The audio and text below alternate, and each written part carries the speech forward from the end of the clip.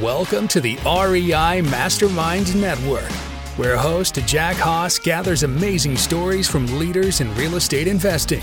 In each episode, our guests will tell you what they're doing that works, what they've tried that failed, and best of all, you'll learn actionable steps to take your real estate investing to the next level.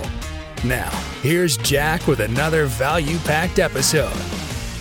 We have Drew Dolan with us from DXD Capital, and you can learn more about what him and his team are doing at dxd.capital. Drew, I really appreciate your time here today as we talk about storage. Hey, Jack. Thanks for having me on. Nice to see you.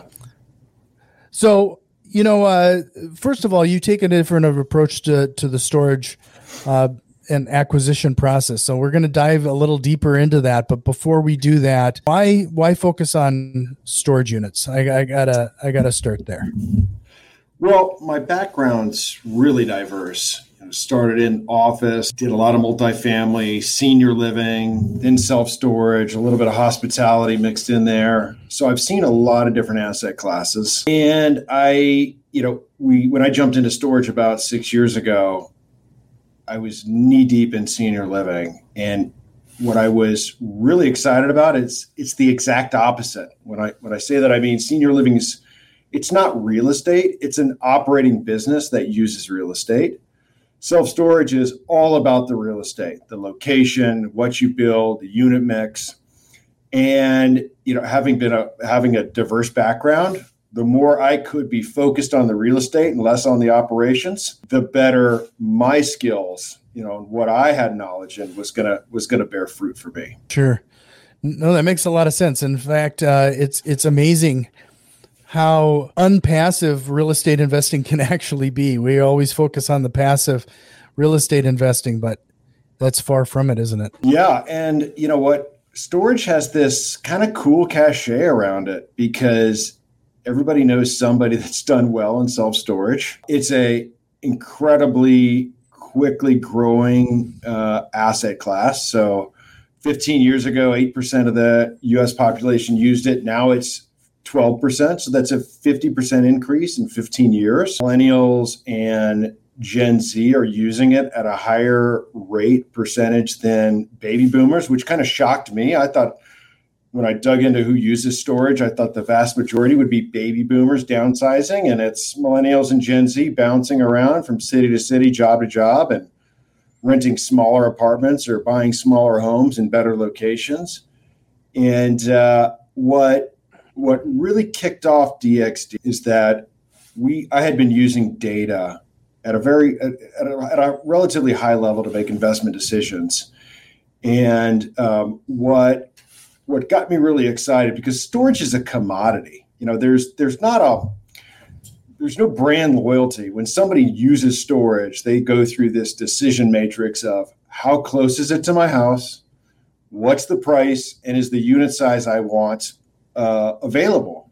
And once they get through that, and it has to be clean and feel good, and your wife has to feel comfortable going there, which a lot of all the Class A new facilities do, but they don't care whether it says public storage or extra space. And the thesis behind this is that you could use data at a very high level to make investment decisions, and that was how DXD was born. To use very unique data and proprietary analytics just to be the best investor in self-storage. And self-storage is a very micro market real estate. It doesn't really matter what's going on in the whole city. It matters what's going on in that 10 to 15 minute drive time or that 3-mile radius. And if you could study all the data available and draw conclusions, you have a better chance of being successful. And that's really the thesis behind what we do, is lots of data, lots of tech, lots of tools, just to make the best investment decisions. Well, can you give us a little insight? You mentioned data quite a few times there. What type of data, or what makes your strategies different from some of your peers? On that note, so storage from an institutional perspective, and what I mean is the sophistication generally of the equity that participates. It's not the most sophisticated sector. It's way behind multifamily or hospitality.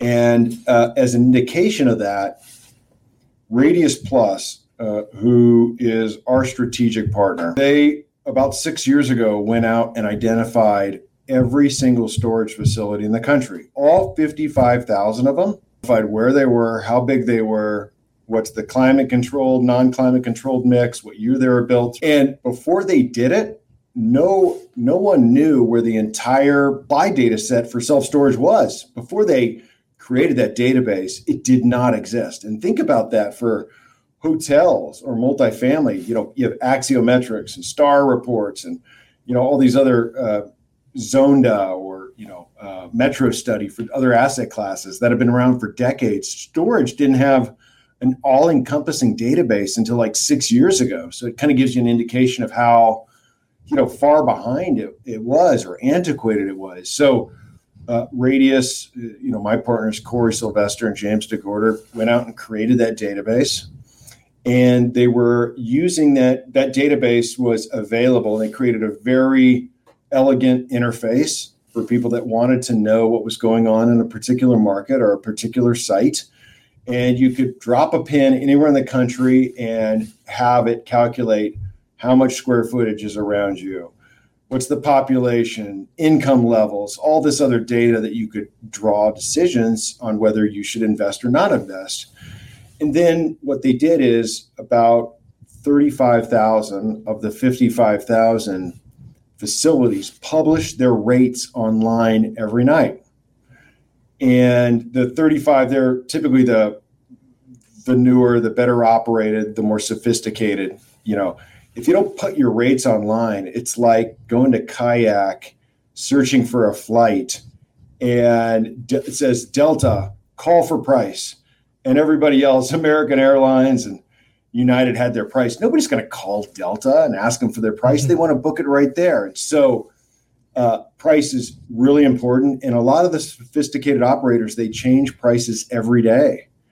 It's very dynamic pricing based on demand and how many units they have left. So you can really draw conclusions on how a market is performing or how a property is performing based on the rates.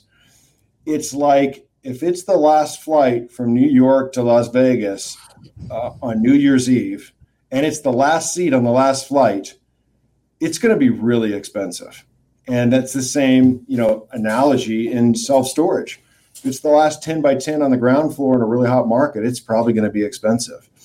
And so what we've done is taken all this data, rates, new single family home growth, of course, that drives new demand, new multifamily growth, migration data, traffic data, and then all the other like existing data sources of what's the population, what's the household income, what percentage of renters.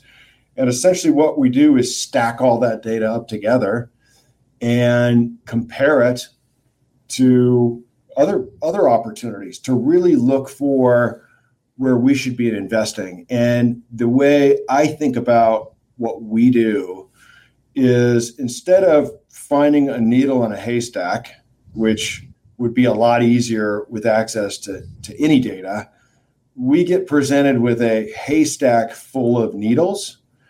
And we just get to choose the needle that we're most excited about and pluck that one out and do it again and again and again.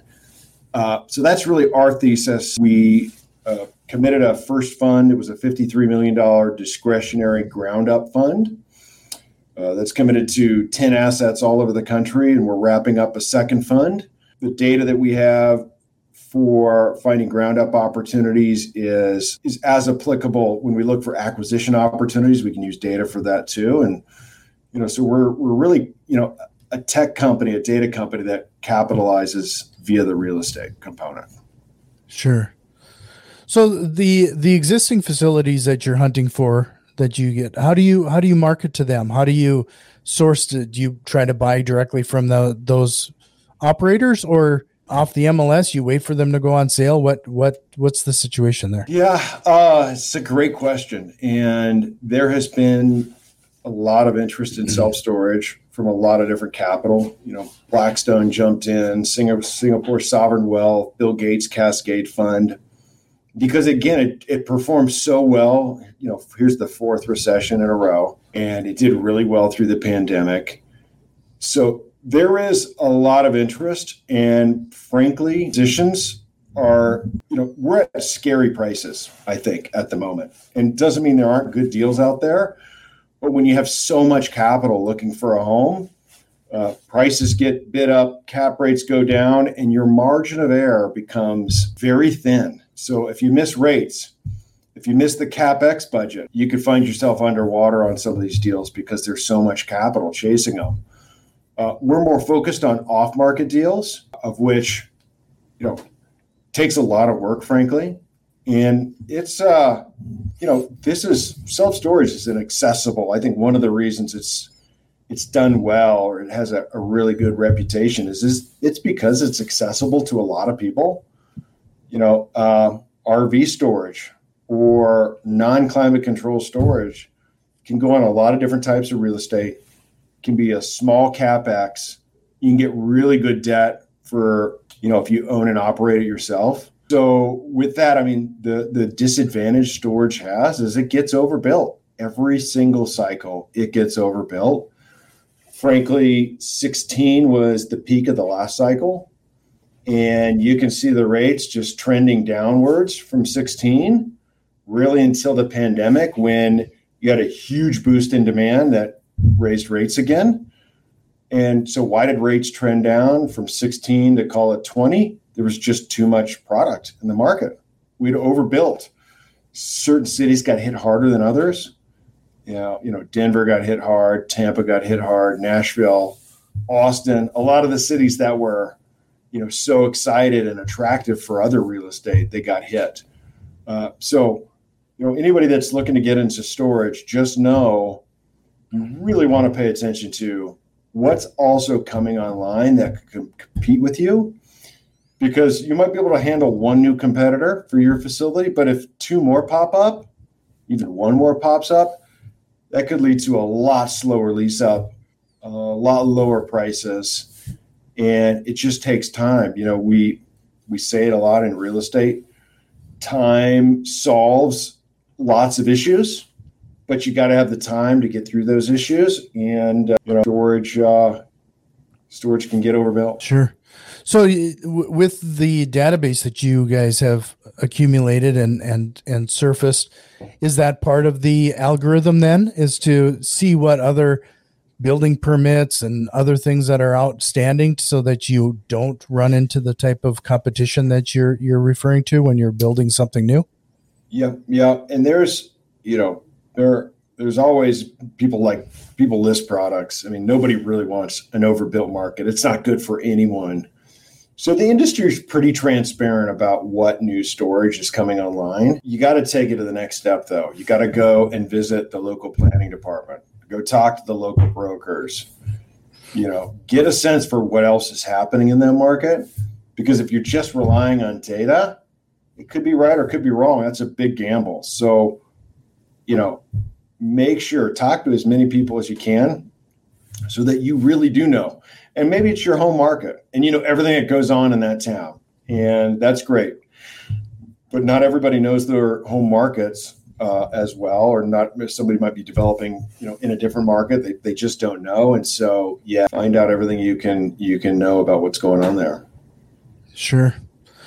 Well, based on the data that you guys pull, you according to your website, you even say outsized returns. I'm going to put you on the spot. What do you mean by that type of phrasing? Yeah, the way I think about it is that we look at so many opportunities that we only get to pick what are the A+ opportunities, because when you can use data and you can essentially look at 1,000 opportunities a day, which no human could do unless you had a team of 100 humans or 500 people working on it. But back to my comment about what a commodity storage is, where data plays a more significant role in underwriting. And to take that as a bit of a tangent, multifamily, people care about what the pool size is, or what the gym is, or the backsplash, or what floor you're on, or does it have a dog park? And any one of those might turn somebody off. It doesn't have a dog park. I'm not going there. It doesn't have Pelotons. I can't go there. But with storage, we don't have that. It's all about what I said. How close is it to my house? Is it available? What's the price? Because it is a very, very temporary, or it should be. Most people think it is a very temporary decision. I only need it 90 days. I don't really care that much. So, with that, it's back to my comment of you can use data to make investment decisions. And we get an opportunity to look at so many land parcels or acquisition parcels that we only have to pick the ones that have the highest returns. And that's a bit of the advantage. It's almost like, knowing a local market so well. And in real estate, there's no substitute for having that local presence, that local expertise. And so if you're developing somewhere where you don't have it, you need to create a relationship, whether it's a broker, an architect, a planner, a civil engineer that can give you that local insight. Because for us, data can only take you so far. Data can lead you to the opportunities, but it still means real estate's real estate. What is the access? What's the visibility? What do the neighbors look like? How do you make a left in or a left out? What are the trees around it like? Real estate's got to be seen and felt and appreciated. And so having that hands-on experience is good. When it comes to returns, we look at everything in like a 4-year IRR because it's typically on ground up construction, 12 months to build, 24 to 30 months to lease it up, and then call it another 6 to 12 months to sell. So that's really our marker. And we'd like to see deals that have a 30 IRR in that 4-year time frame. And there's some pressure certainly on that with interest rates and construction costs. But those have been negated because rents and self-storage for the most part have gone up well in excess of what interest rates and construction costs impact that those have had on the opportunity. Sure. Well, since you brought up, raising interest rates and a few other things, the market conditions are changing rapidly right now. How has that changed how you're approaching some of these opportunities? Well, certainly when we look at something in a 7-year time frame, the IRR is cut by 300 or 400 basis points just because you have a much larger interest reserve line item. You have a lot less certainty on a refinance scenario. Like certainly what we like to do in real estate is build it, create the value, refinance it, pull some money back by increasing the loan, then holding on to it. And, we used to feel pretty good about where refi rates were going to come in. There's just more uncertainty. When is the Fed going to stop? Where does this end? Rising interest rates absolutely will slow down real estate. It'll affect the prices people are willing to pay, the construction risk groups are willing to take, which isn't a bad thing. I mean, I'd say the last year has been one of the nuttiest markets. I think in my mind, it surpasses 2006-07, which, back then it felt like anything you did was a winner. I feel like in the last couple of years, not everything, but the things that were winning won big. Multifamily won big, industrial big, storage big, but there were some losers. Office, that still has not shaken out. Senior living's been crushed. Some hotels, some hospitality has really been tough. So others have not. So what I think about this time versus last time, the winners won bigger and not everybody was a winner. Well, a lot of people that listen to this show are getting into real estate investing and they're considering getting into storage rentals. Knowing what you know now, what are some of the things that you wished you would have known when starting in storage investing? Del, that's a great question. Probably the appreciation of discounting on lease up. We underestimated the impact of that, and it is significant. And let me explain it. If you have a brand new facility that just opened and it's competing with 5 other facilities and you need 40 units rented per month to lease up, they only need 4, to continue staying stabilized. So you have 10 times more units that you need to fill than they do. How do you fill those units? There's two ways of doing it.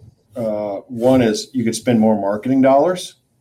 That has some impact, but the real lever is price. You just drop price. You make it more attractive. You make it obvious that your 10 by 10 is renting for 130 and their 10 by 10 is renting for 165. Like, that $30 matters to somebody. So you got to take that discount. And sometimes that discount was 30%, 40%, just to get them occupied. And, one of the attributes about storage that makes it so attractive is it's month-to-month leases. So you can raise rents. You won't raise them every month because people will move out because they'll be very unhappy. But you could if you wanted to. You can easily raise rents. And about 75% of the customers pay on credit card. So I don't know if your credit card statement looks like mine. I don't know what that Amazon charge was. I don't know what I just Apple, billed me for. It's storage was kind of the original subscription model, just hitting again and again and again on a credit card.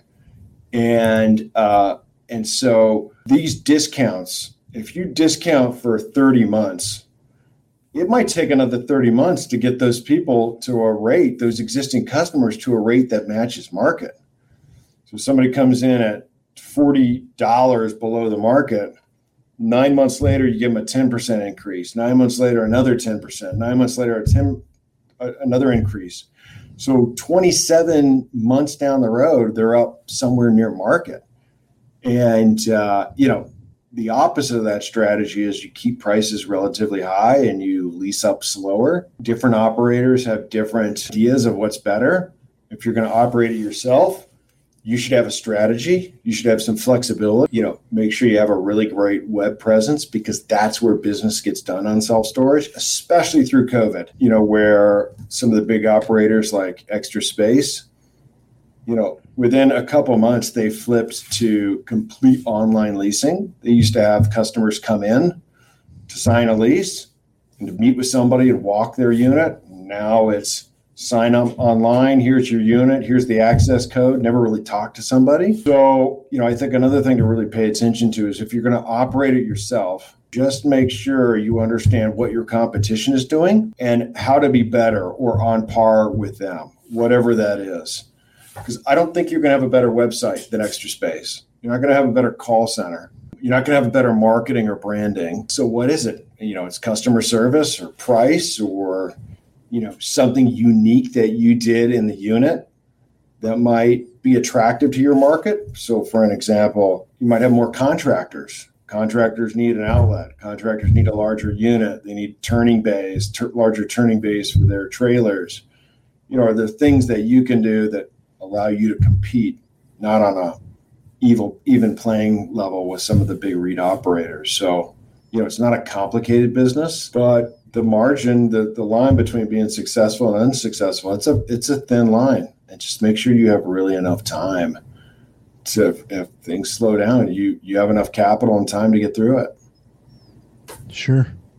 Well, that kind of leads me to the next question is the concept of, if somebody is looking to get into storage units, what would be the benefit of tackling a project on themselves versus joining a syndication like what you have going on? I think it's, do you want to be active or not? There's some people that they just have a need to be active and engaged and they want to do it. And if they want to do it, there's no convincing them that you should go a different direction. They just want to do it. I'm kind of like that in certain aspects. I know I could use somebody else, but I just want to do it.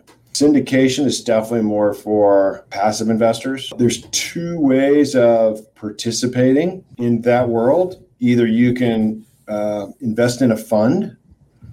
The fund gives you diversity because you get to invest in, 10 or 50 different projects versus one, but you also don't get to pick. Most funds are discretionary, which means the fund manager gets to pick. So that was us. Our doc said, we're going to develop storage. That's all we're going to do. And it'll be ground up primarily. But we got to pick the markets and the site. So there it's a lot about trust. Do you trust them to make really good decisions? There's a lot less risk in a fund because once you've given your money, most fund documents say the fund manager cannot ask you for additional money. So your commitment's your commitment. You're out, you're done. Versus if you did it by yourself or you did a one-off project, the upside is you get to choose. You get to know exactly what you're investing in. You get to see the details of exactly what's behind, why am I investing in this market in Florida? But if it doesn't work out well, they're probably going to ask you for more capital. And if you don't have additional capital, you get diluted. Or if you're doing it on your own and you don't have partners, do you have enough capital to see it through? Or if you do have partners, are your partners going to be there if it goes wrong? Debt is another huge factor in that most construction debt is recourse. So somebody's going to have to guarantee to a bank that they'll repay it if something goes bad. Positions can be recourse, but sometimes it's not. A lot of people don't have the balance sheets to get the recourse debt. Don't like that they're 55 years old and they could lose their entire nest egg on a deal gone bad. I think oftentimes when somebody sees a deal they could do on their own, they see the upside. I could make this much money instead of having to share it. If I just did it all by myself, I could make this.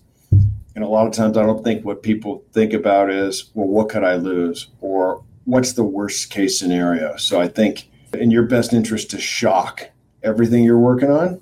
What happens if rates go up from 4.5 to 7 and cap rates go up 100 basis points and you lease up 10 months slower and your rates are 10% less than you thought? Because that stuff can happen. That's real estate. It could happen the opposite too, where all those things go in your favor, but I don't care about when everything goes right. I focus on what the big number is. I want to know if everything goes wrong, what does that number look like? And what I think about is if you are thinking about the downside and have planned for the downside and can handle the downside, the upside always takes care of itself. Sure. Well, I just want to remind everybody to head over to dxd.capital,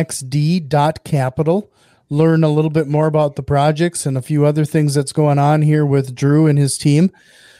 But I want to take a right turn on you here a little bit, Drew, and understand, get your perspective on something. You've had a variety of experience in various asset classes. What is one of your biggest mistakes? What did you learn from it, and how did it change your investing strategies? Great question. We did quite a few senior living projects, and I mentioned it earlier that, we were really good at real estate.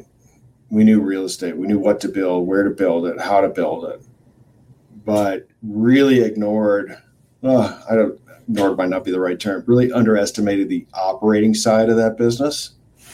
Same thing with hotels. I mean, it's an operating business that utilizes real estate, versus self-storage. We have 2 employees. A senior living facility of the same size might have 90 employees. Labor's been a huge challenge. Costs, operations, availability, been a huge challenge. So, there's a lot of smaller developers or operators that get into these beehive models of senior living where you buy a house and remodel it and you have 6 bedrooms. That's an operating business. Just be wary of what's real estate and what's an operating business. And if you're good at real estate, a lot of us that are good at real estate aren't good at operating businesses. And so when I think about senior living, you or hotel, use that as an example, a non-flagged hotel, you could build the right product at the right time in the right market. But if you don't have the right operator, there's no way you're going to be successful. Versus the opposite, you could be off on the market, off on the product, off on the timing, not totally off. But if you have the right operator, you have a better chance of being successful. And so just do appreciate that industrial is a little different than self-storage in that Industrial is pure real estate. There's no operating business. You hire somebody to take care of the lawn. You hire somebody to take care of the HVAC. You hire a broker. You're not operating anything. Self-storage is an operating business. It does take people. You have to do things. There is customer service. Don't ignore the operation side of it to just stay focused on the real estate, because if you don't do them both very well, you're not going to be successful. And then I would love to hear one of your home runs. Tell us about your current investing strategies, and you have a situation right now that has exceeded expectations. Yeah, we built a self-storage facility in a Western market, ground up, 3-story, about 110,000 square feet. Class A, Public Storage is going to be our operator. So big REIT operator. And that's, I should say, DXD is not the operator. We're the real estate component. And then we hire an operator to manage it for us, because we know we can't do better than they can.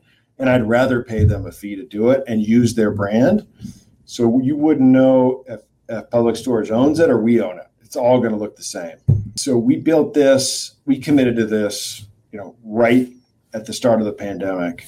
And if you looked at what prices did during the lockdowns, they dropped because the REITs, the more sophisticated operators, didn't know what was going to happen with demand. And back to my comment, they only have one lever. They just dropped pricing, which is kind of scary. If you've committed to a project, then all of a sudden it's 15% below the rates that you thought it was. So then the pandemic, softens up, opens up a little bit, and rates go through the roof because people are moving out bedroom furniture for home offices or home gyms, or they're remodeling, or they're moving for jobs, or sons are moving in with parents. Parents are moving in with children. Rates go way up because demand goes way up. And then you see all this capital flooding into self-storage because it's done really well. So we built it for 12 and a half. We got an unsolicited offer. Took us about 10 months to build it, 11 months to build it. About 7 months into our construction, we got an offer for $23.5 million to buy it with 0 leases, the day we opened the door. So that's it was financed at 65% loan to cost, and it was like a 4X multiple on cash. And, that's not normal. Those don't come along all the time. My mind isn't reset to, we should get this on everything. And sometimes it's just about timing. Sometimes in our business and real estate, it's about making a move when nobody else is, seeing something, not getting caught up in, it's so bad right now, I can't see what the future is going to look like, because it always gets better or it always gets worse. It always happens. So as real estate investors, you got to see through the clutter today and see what's going to happen. That one, it was an awesome product in an awesome market with, an awesome opportunity to exit because the timing and the fact that we built it when not a whole lot of the people were building. Mm-hmm.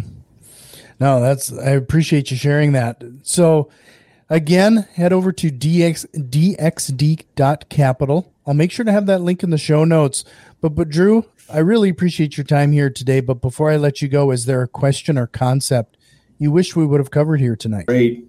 I don't know. I always like to talk about what's going on in the macro economy. And I don't know. I feel like I saw this recession coming a while ago when things were so hard. Everything was so hard to get done.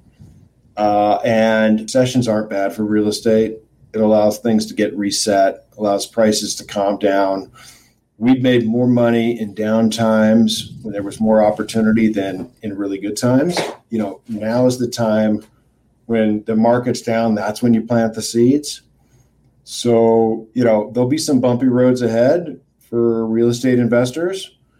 Make sure you have enough time. Make sure you're not over leveraged, but don't lose sight on laying those seeds and getting ready to harvest something when it gets better down the road. Well, I can't ask for a better way to end this episode. I really appreciate your time, Drew. Again, it's dxd.capital. And you're welcome back anytime. I hope you'll take me up on that. Thanks so much. This was awesome. Have you learned at least one actionable step to incorporate into your real estate investing? If so, please consider returning some of that value by leaving a positive review, subscribing to our YouTube channel, or joining our growing network on Facebook and Twitter. You can find links to all of our social media accounts in the show notes. See you next time.